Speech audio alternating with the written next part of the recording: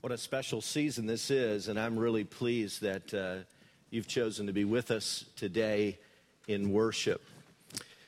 Well, Phillips Brooks was just burned out. Even though he was known as the most inspirational preacher of his era in the mid-1800s, he had lost his spiritual fervor.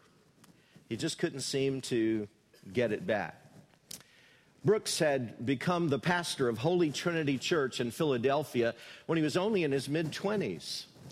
And he soon convinced a wonderful Christian musician, an organist, a super salesman in his day job named Louis Redner to join him as his Sunday school superintendent. They started with 30 children, but within 1 year, the church had so exploded, they had over 1,000 children in Sunday school. And it just kept on growing, partly because of Brooks' dynamic preaching, partly because of Redner's moving music. God was really changing people. But then came the Civil War. The U.S. and the mood in the church began to turn somber. Women were wearing black to mourn their dead husbands and sons. Darkness fell over every facet of the worship service, and Brooks tried to be inspirational and lift people's spirits, but frankly, it was all just draining the life out of it. And then to make matters worse, when the war was finally ending, Abraham Lincoln was assassinated. It was a horrific thing for the country, for Brooks. And although Brooks was called on to preach at Lincoln's funeral, he had to reach deep inside to come up with some appropriate words. But he himself was rather spiritually dry. He just couldn't rekindle that flame. And so Phillips Brooks decided to do something about it. He asked his church for a sabbatical, and he went to the Holy Land. And on Christmas Eve, he and some others mounted horses in Jerusalem and went out for a ride. And wow, what happened that afternoon and evening changed his life and left a song in his soul for the rest of his life. He prayed. He spent time alone with God. At dusk, when the first stars were coming out, he rode into the tiny village of Bethlehem. And the town had honestly changed little since hundreds of years before, when Jesus had been born there. It lifted Brooks' spirit to be there within just a few feet of the spot where Jesus had been born. There was singing in the Church of the Nativity, and it lifted his spirits. He knew that the Holy Spirit was in him and all around, just blessing him. He wrote in his diary, and I quote, "Again and again, it seemed as if I could hear voices I know well, telling each other of the Savior's birth. Before dark, we rode out of the town to the field where they say the shepherds saw the angel. As we passed, shepherds were still keeping watch over their flocks. Somewhere in those fields, we rode through where the shepherds must have been." Well, as the night got increasingly dark, Brooks sat up on the hillside and gazed down into the tiny town of Bethlehem at the flickering lights there. He later told friends, the experience was so overpowering that there would forever be singing in my soul. A few weeks later, when his sabbatical was over, he came back to his church in Philadelphia, just renewed and excited about ministry again. He tried to explain it, but he couldn't find adequate words. 3 years later, as Christmas season was approaching, he decided to try to put his experience in words, but not in prose. He decided to put it in poetry. And after he wrote down this simple poem, he shared it with his music director, Louis Redner. And when Redner first read the words, "O little town of Bethlehem, how still we see thee lie," he somehow realized the power of what Brooks had experienced in the Holy Land. He wanted to put music to those words. But as hard as he tried, he was frustrated. He went to bed on Christmas Eve feeling like he had failed. But somewhere in the middle of the night, a tune came to him as he was lying in bed. He got up, wiped the sleep from his eyes, and he suddenly realized that this tune fit the words to that poem perfectly. And so on Christmas morning, 1868, the hymn, O Little Town of Bethlehem, was complete. It immediately became a Christmas favorite in Philadelphia. And by the time that Phillips Brooks died in 1893, it was one of the favorite Christmas carols all around the world. O little town of Bethlehem, how still we see thee lie. Above thy deep and dreamless sleep, the silent stars go by. Yet in thy dark streets shineth the everlasting light. The hopes and fears of all the years are met in thee tonight. As we look into the Bible today at the traditional Christmas story, I want to invite you to consider something. In fact, I want to challenge and invite you to consider how God often uses the unexpected and even the insignificant things to accomplish his will. So let's ponder that together as we go on this journey. First of all, I want you to consider that God chose a little town in which the Savior was to be born. A little town. I mean, Bethlehem certainly wasn't impressive. It was just kind of a suburb of Jerusalem. Scholars who've studied that era and time believe there were probably less than 150 people living in the little town of Bethlehem at the time Jesus was born. There was no significant crossroads there, no notable resources to speak of. I mean, Bethlehem was just a quiet shepherding community. It was really only known for a couple of things, really. It had been the birthplace of King David, the most beloved king of Israel.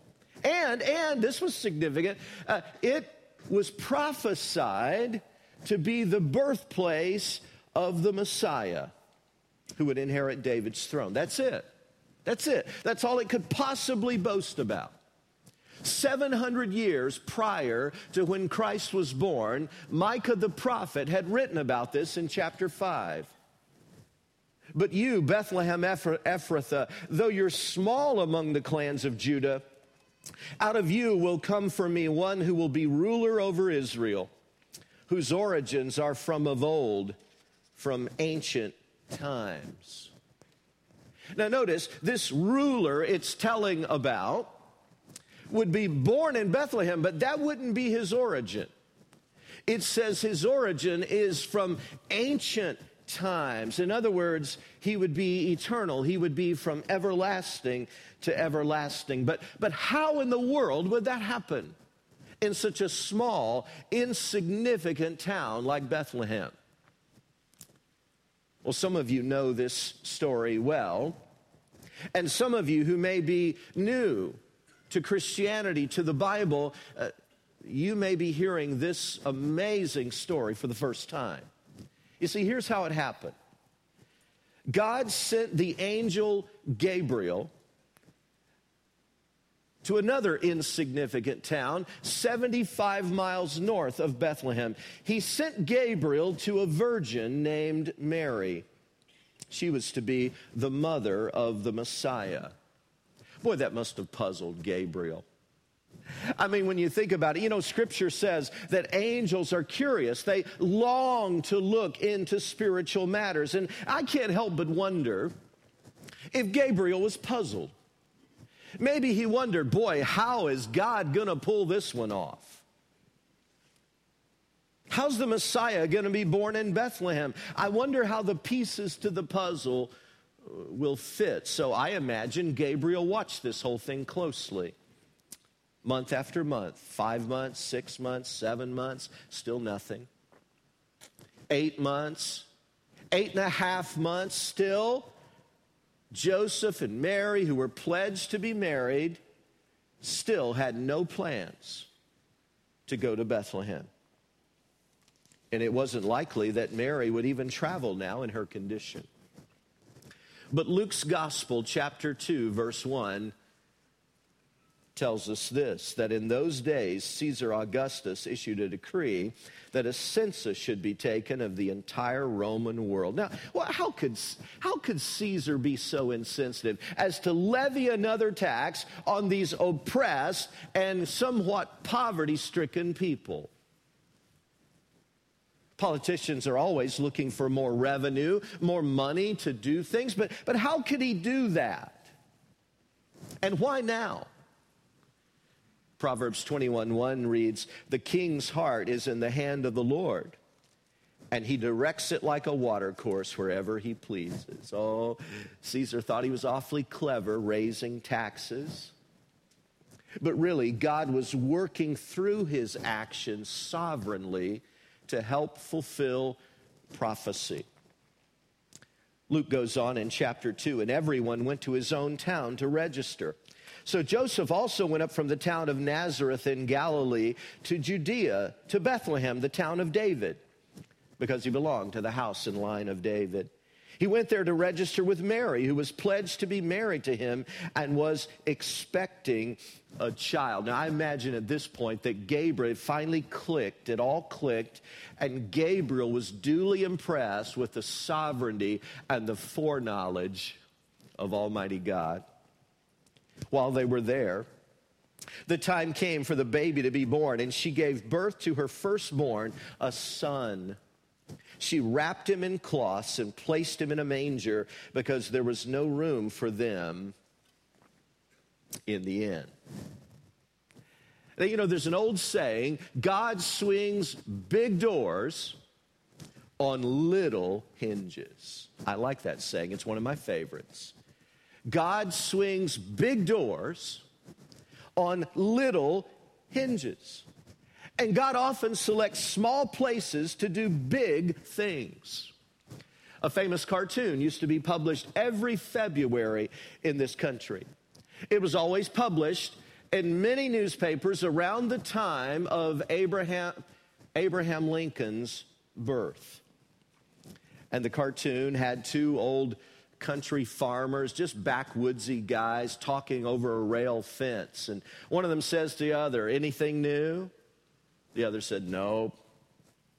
You know how it is around here. Nothing new." Oh, they say Nancy Lincoln gave birth to a baby boy last night, but, you know, nothing really important ever happens around here. Who would have ever guessed that America's most beloved president would have been born in the tiny little town of Hodgenville, Kentucky? And yet God still chooses the foolish things of the world to shame the wise, the weak things to shame the strong. But you, Bethlehem Ephrathah, though you're small among the clans of Judah, out of you will come for me one who will be ruler over Israel. Isn't it amazing? Isn't it amazing how God swings big doors on little hinges? God chose a little town. And second, I want you to consider that God chose a peasant couple. I mean, a couple you would never, ever expect. Phillips Brooks wrote, "For Christ is born of Mary, and gathered all above. While mortals sleep, the angels keep their watch of wondering love."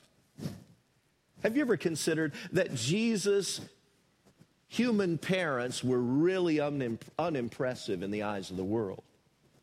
Now, Mary, she was special in God's eyes, but to the elite of Judea, are you kidding me? They didn't know who she was, nor did they care.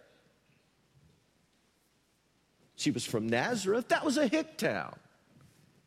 There was even a saying in the culture, "Can anything good come out of Nazareth?" It was sarcastic because it was such a podunk, nowheresville kind of town. Nazareth wasn't all that much larger than Bethlehem. It was less than 300 people at the time Joseph and Mary lived there. And Joseph, my goodness, Joseph, he was just a carpenter. Now, being a carpenter was a noble profession then, just as it is now. But you know, carpenters, they didn't make much money. It was kind of a hand-to-mouth sort of way to make a living. And Joseph and Mary were so poor, that when it came time to offer the sacrifice for their newborn child, as the Levitical law had required, you know what? The scripture says they did not offer a lamb, but 2 young doves, as Leviticus 5:7 had prescribed for those who were extremely poor. And so that's what they did. They were such nobodies. You know what? I wonder if you would have even let Mary babysit your children today. Would you have let her even stayed for a few hours with your children? Such a young girl with little or no experience with children. Would you have even hired her as your babysitter? And yet, God entrusted his son to this inexperienced but godly peasant couple, and Christ was indeed born of Mary. You know, brothers and sisters, God often chooses people the world labels as insignificant to do his will. David was just an overlooked shepherd boy when Samuel anointed him as the next king of Israel. Gideon was just a timid, sheepish kind of farmer when God commissioned him to be a general in the army. And when it came time to choose apostles, Jesus didn't choose the intellectual elite or the most creative promoters or the most brilliant entrepreneurs, the power people of his day. No. He chose fishermen, tax collector, just ordinary men. But with those 12 dedicated guys, he rocked the world for his kingdom. Now, some of you are thinking, aren't there exceptions? Oh, sure there are. God occasionally chooses a brilliant apostle Paul or a phenomenal writer like a C.S. Lewis, but those are the exception, not the rule. God often has to make do with ordinary people, like Mary and Joseph, ordinary people like you and like me. 1 Corinthians 1 reads, "Brothers and sisters, think of what you were when you were called. Not many of you were wise by human standards. Not many were influential. Not many were of noble birth. But God chose the foolish things of the world to shame the wise. God chose the weak things of the world to shame the strong." And I would suggest to you that that is true in every walk of life. God often raises up people from very unimpressive backgrounds to do his will. General Dwight D. Eisenhower, the man who became the Allied commander during World War II and led the D-Day invasion and eventually became president of the United States, had a very unimpressive beginning. Did you know that? It's kind of funny. He was the third son of a Midwestern failed merchant who became a creamery worker.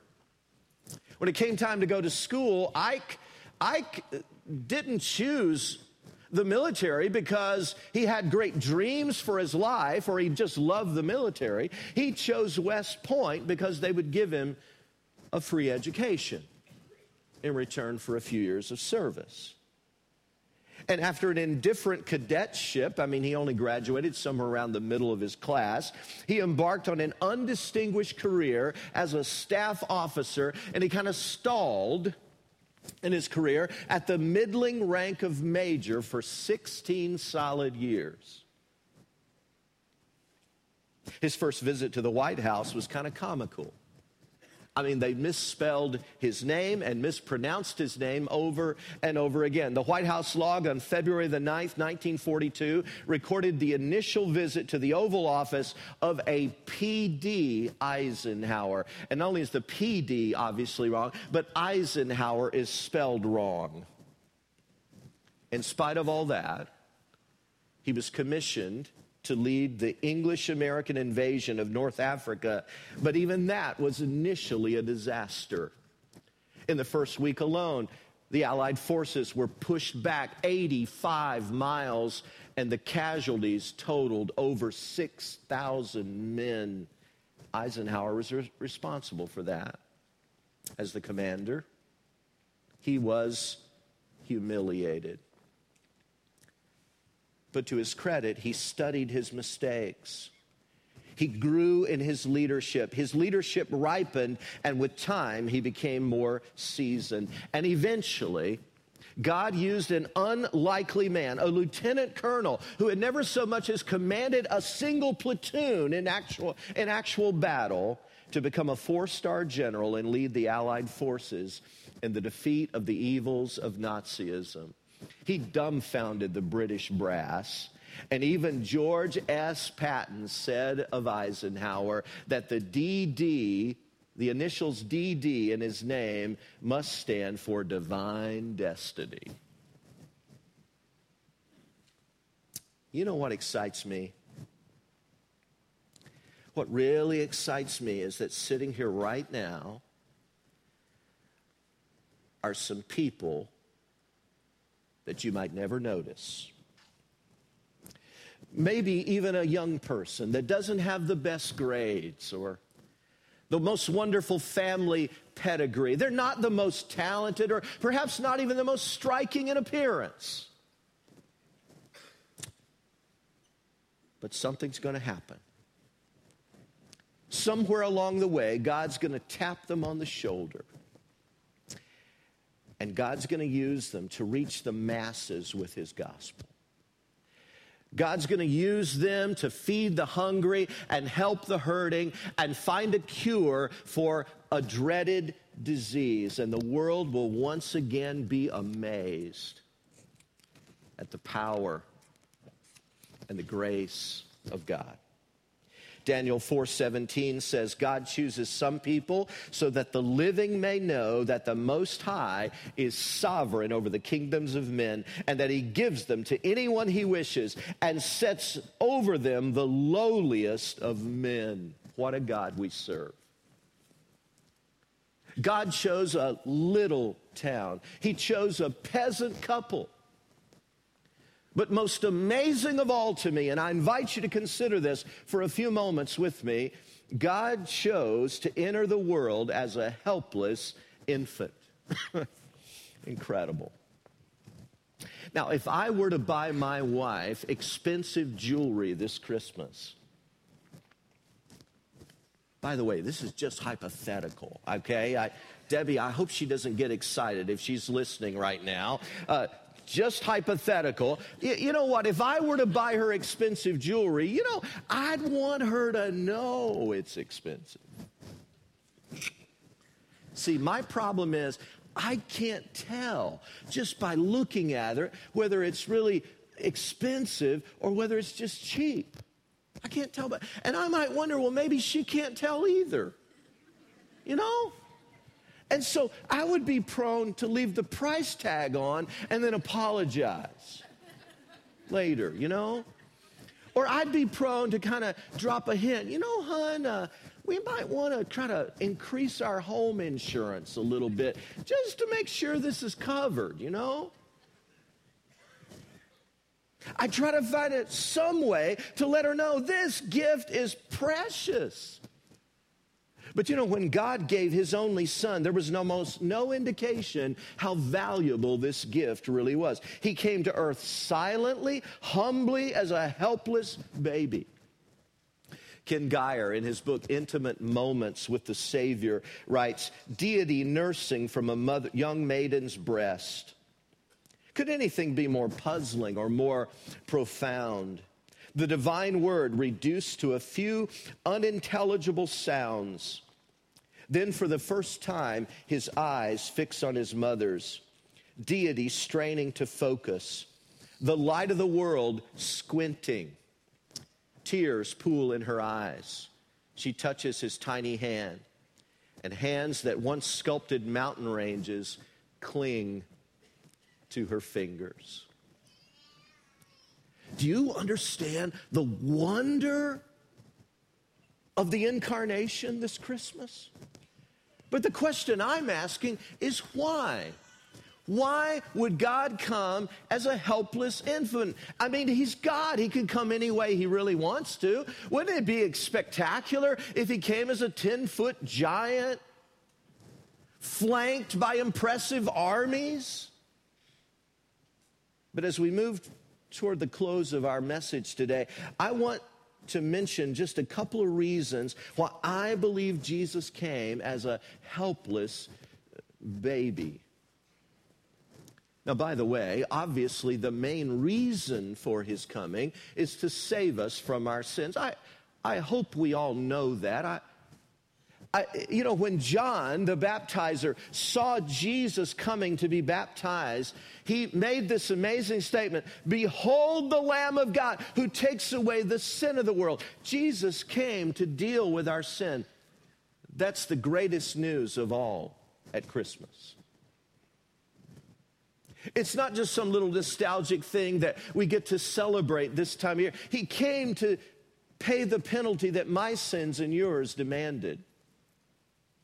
Even the angel in the announcement that was made said, "You'll call his name Jesus, for he shall save his people from their sins." Obviously, that's the main reason. But I want to suggest to you a couple more, okay? I think Jesus came as he did to identify with our painful struggles. Someone imagined Judgment Day and people from all walks of life standing in line waiting to be evaluated by the Almighty. And some of them, as they were waiting, began to grumble. Who is God to judge us? He lives here in this perfect environment. He doesn't know what we went through. How can he possibly pass judgment on us? And so they formed a committee and developed a series of accusations against God.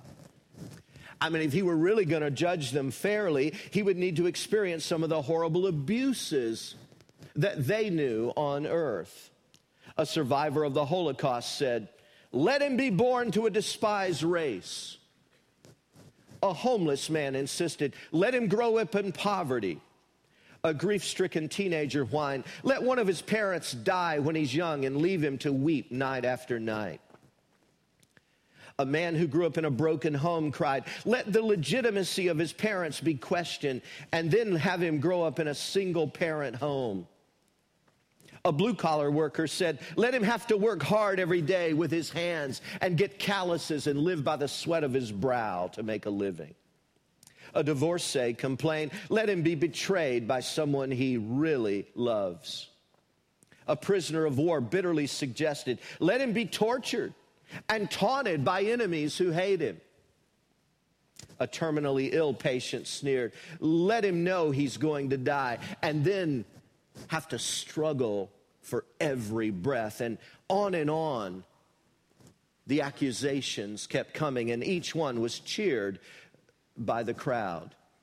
But after they were all read, the audience grew silent because they realized God had already served his sentence. In one act of becoming human, Jesus identified with our pain. So no one, and I mean no one today, can say God doesn't understand.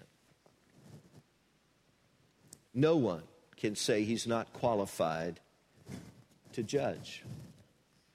The writer of Hebrews says, "For we do not have a high priest who cannot sympathize with our weaknesses, but one who has been tempted in all ways as we are, yet without sin."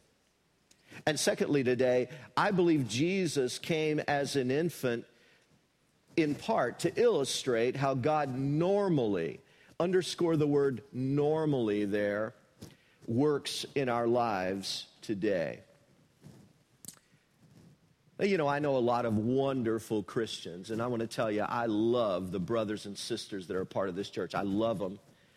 I just pray for them, and I want to encourage everyone I know that's a part of this body to be all God designed them to be. But you know what? As I listen to Christians sometimes, dearly beloved brothers and sisters in the body here, I sometimes get the impression that they believe God always works this ba-ba-ba-ba-ba, supernaturally, dramatically, with a drum roll, with bling.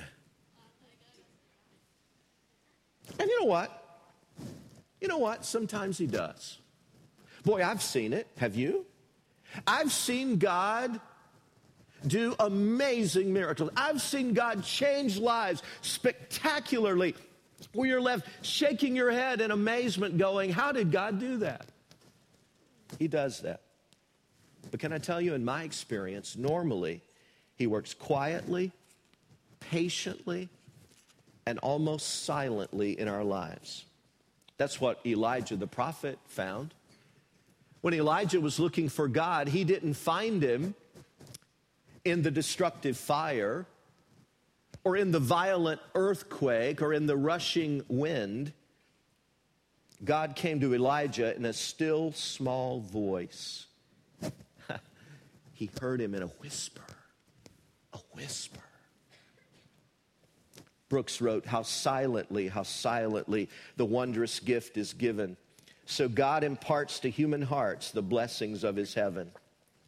No ear may hear his coming, but in this world of sin, where meek souls will receive him still, the dear Christ enters in. Charlene Bombick loves Christmas, and she usually gets really excited and makes everybody around her excited too. But some years ago, Charlene had trouble getting into the Christmas spirit because she had a medical challenge, physical challenge. Right after Christmas, she was going to be having an operation. And so she was kind of concerned about that, and her spirits were down. And so trying to get her mind off of her upcoming surgery, she decided to do something that was a little crazy for her. She decided to get her picture taken with Santa Claus and then just give it to her sons and to her husband as a humorous gift. Well, one afternoon at a nearby mall, she spotted a Santa who happened to be unoccupied at that moment. And she went over and asked him, could she have her picture taken with him? And he seemed delighted. And so she squeezed in beside him for the photo. And then the congenial Mr. Claus turned to Charlene and with a twinkle in his eye said, so what would you like for Christmas? And without engaging her brain, Charlene blurted out, well, Santa, honestly, I'm having an operation the Wednesday after Christmas, and quite frankly, I would like a quick healing. And then she was mortified because she realized she had just spilled her personal things to a total stranger. But Santa looked deep into her eyes and said, I'll pray for you, and so will Mrs. Claus. And Charlene, moved by his sincerity, started to cry. That was just what she needed to hear. You know what I've discovered? It's often not the big things, but the little things in life that make a difference. Just somebody saying, hey, I'm praying for you. Or I pray for you every week. Just somebody writing a little personal word of encouragement at the bottom of a Christmas card. That's all. Just somebody maybe baking a cake for a neighbor that's shut in or seldom seen. Maybe just calling a relative that's not expecting your call, but truly, truly appreciate it. It's little things. It's little things that make special Christmas traditions, I found. At our house, we just read Luke chapter 2, the traditional Christmas story at Christmas. It just has become a very special part of Christmas for us. Or Or when your children are little, it might be singing happy birthday to Jesus on Christmas, and that becomes a part of it. Or maybe it's attending Christmas Eve services together as a family. Don't miss the little things. God swings big doors on little hinges. I just got back Wednesday from a week of ministry in Poland, where I had lectured for 12 hours in the Warsaw Baptist Theological Seminary. And even though I'm not Baptist, they embrace me warmly. In fact, the school has all kinds of denominations represented. There are people there from all over Europe, from Germany, and from the UK, and from the Ukraine and Russia, and of course all over Poland. It was a great week. And I was a little wrung out by the end of it. I spoke to so many different pastors' groups up in Gdansk and Warsaw and Radosh and numerous places, and it was just a wonderful investment of time. But one of the highlights for me was last Sunday morning. I had the privilege of speaking at the historic First Baptist Church of Warsaw, Poland. Warsaw is a city of over 2 million people, a very prosperous city these days. And man, I had a blast there. And after the service, a young professional couple walked up. I was pleased I didn't have to use my translator with them because they spoke perfect English, although they were Polish. And as I asked them questions, they said, we were really inspired by the message today, and we wanted to talk to you if we could. And so I kind of turned aside from the main group in the lobby that was coming by. And so we began to talk. And I found out that they had grown up in the traditional church of Poland, but as they'd gotten married, they'd found marriage to be very difficult. And so they were looking for answers. They were looking for, does Christianity have anything that can really make a difference in our day-by-day lives? And I said, well, they said it was their first time there. And I said, how did you come to choose this church and come today? They said, well, we watched the movie Fireproof that the church was sponsoring, and it made us want to come and check it out. And so I shared my 5-minute version of the gospel with them, and I encouraged them, and I connected them to staff leaders in the church so they could get involved in a Bible study and see what God might do. Now think about that.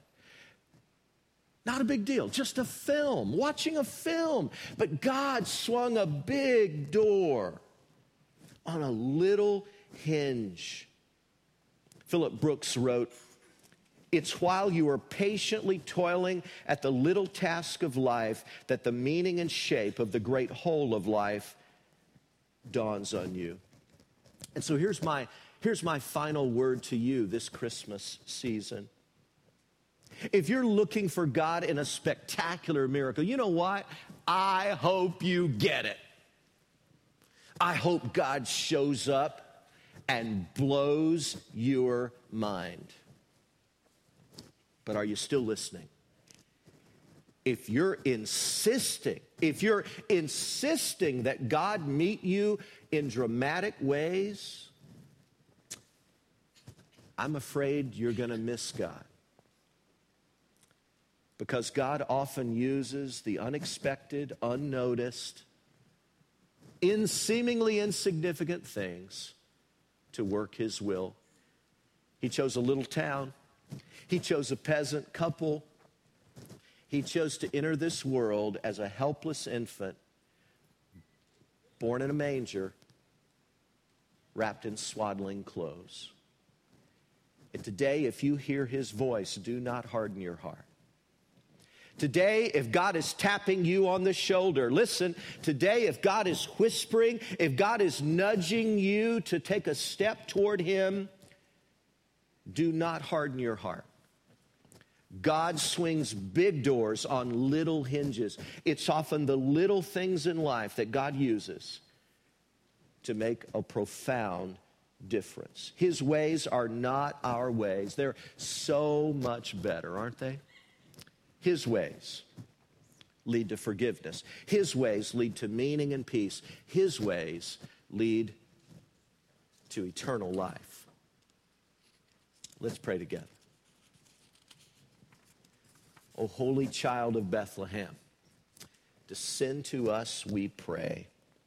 Cast out our sin and enter in. Be born in us today. We hear the Christmas angels, the great glad tidings tell. Oh, come to us, abide in us, our Lord Emmanuel.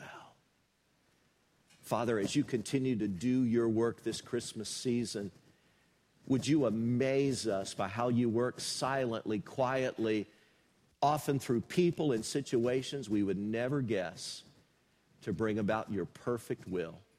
Help us to not miss it. Help us to not miss it because we're looking perhaps for something a little more dramatic. Help us to see how your ways are not our ways. In Jesus' name we pray. Amen and amen.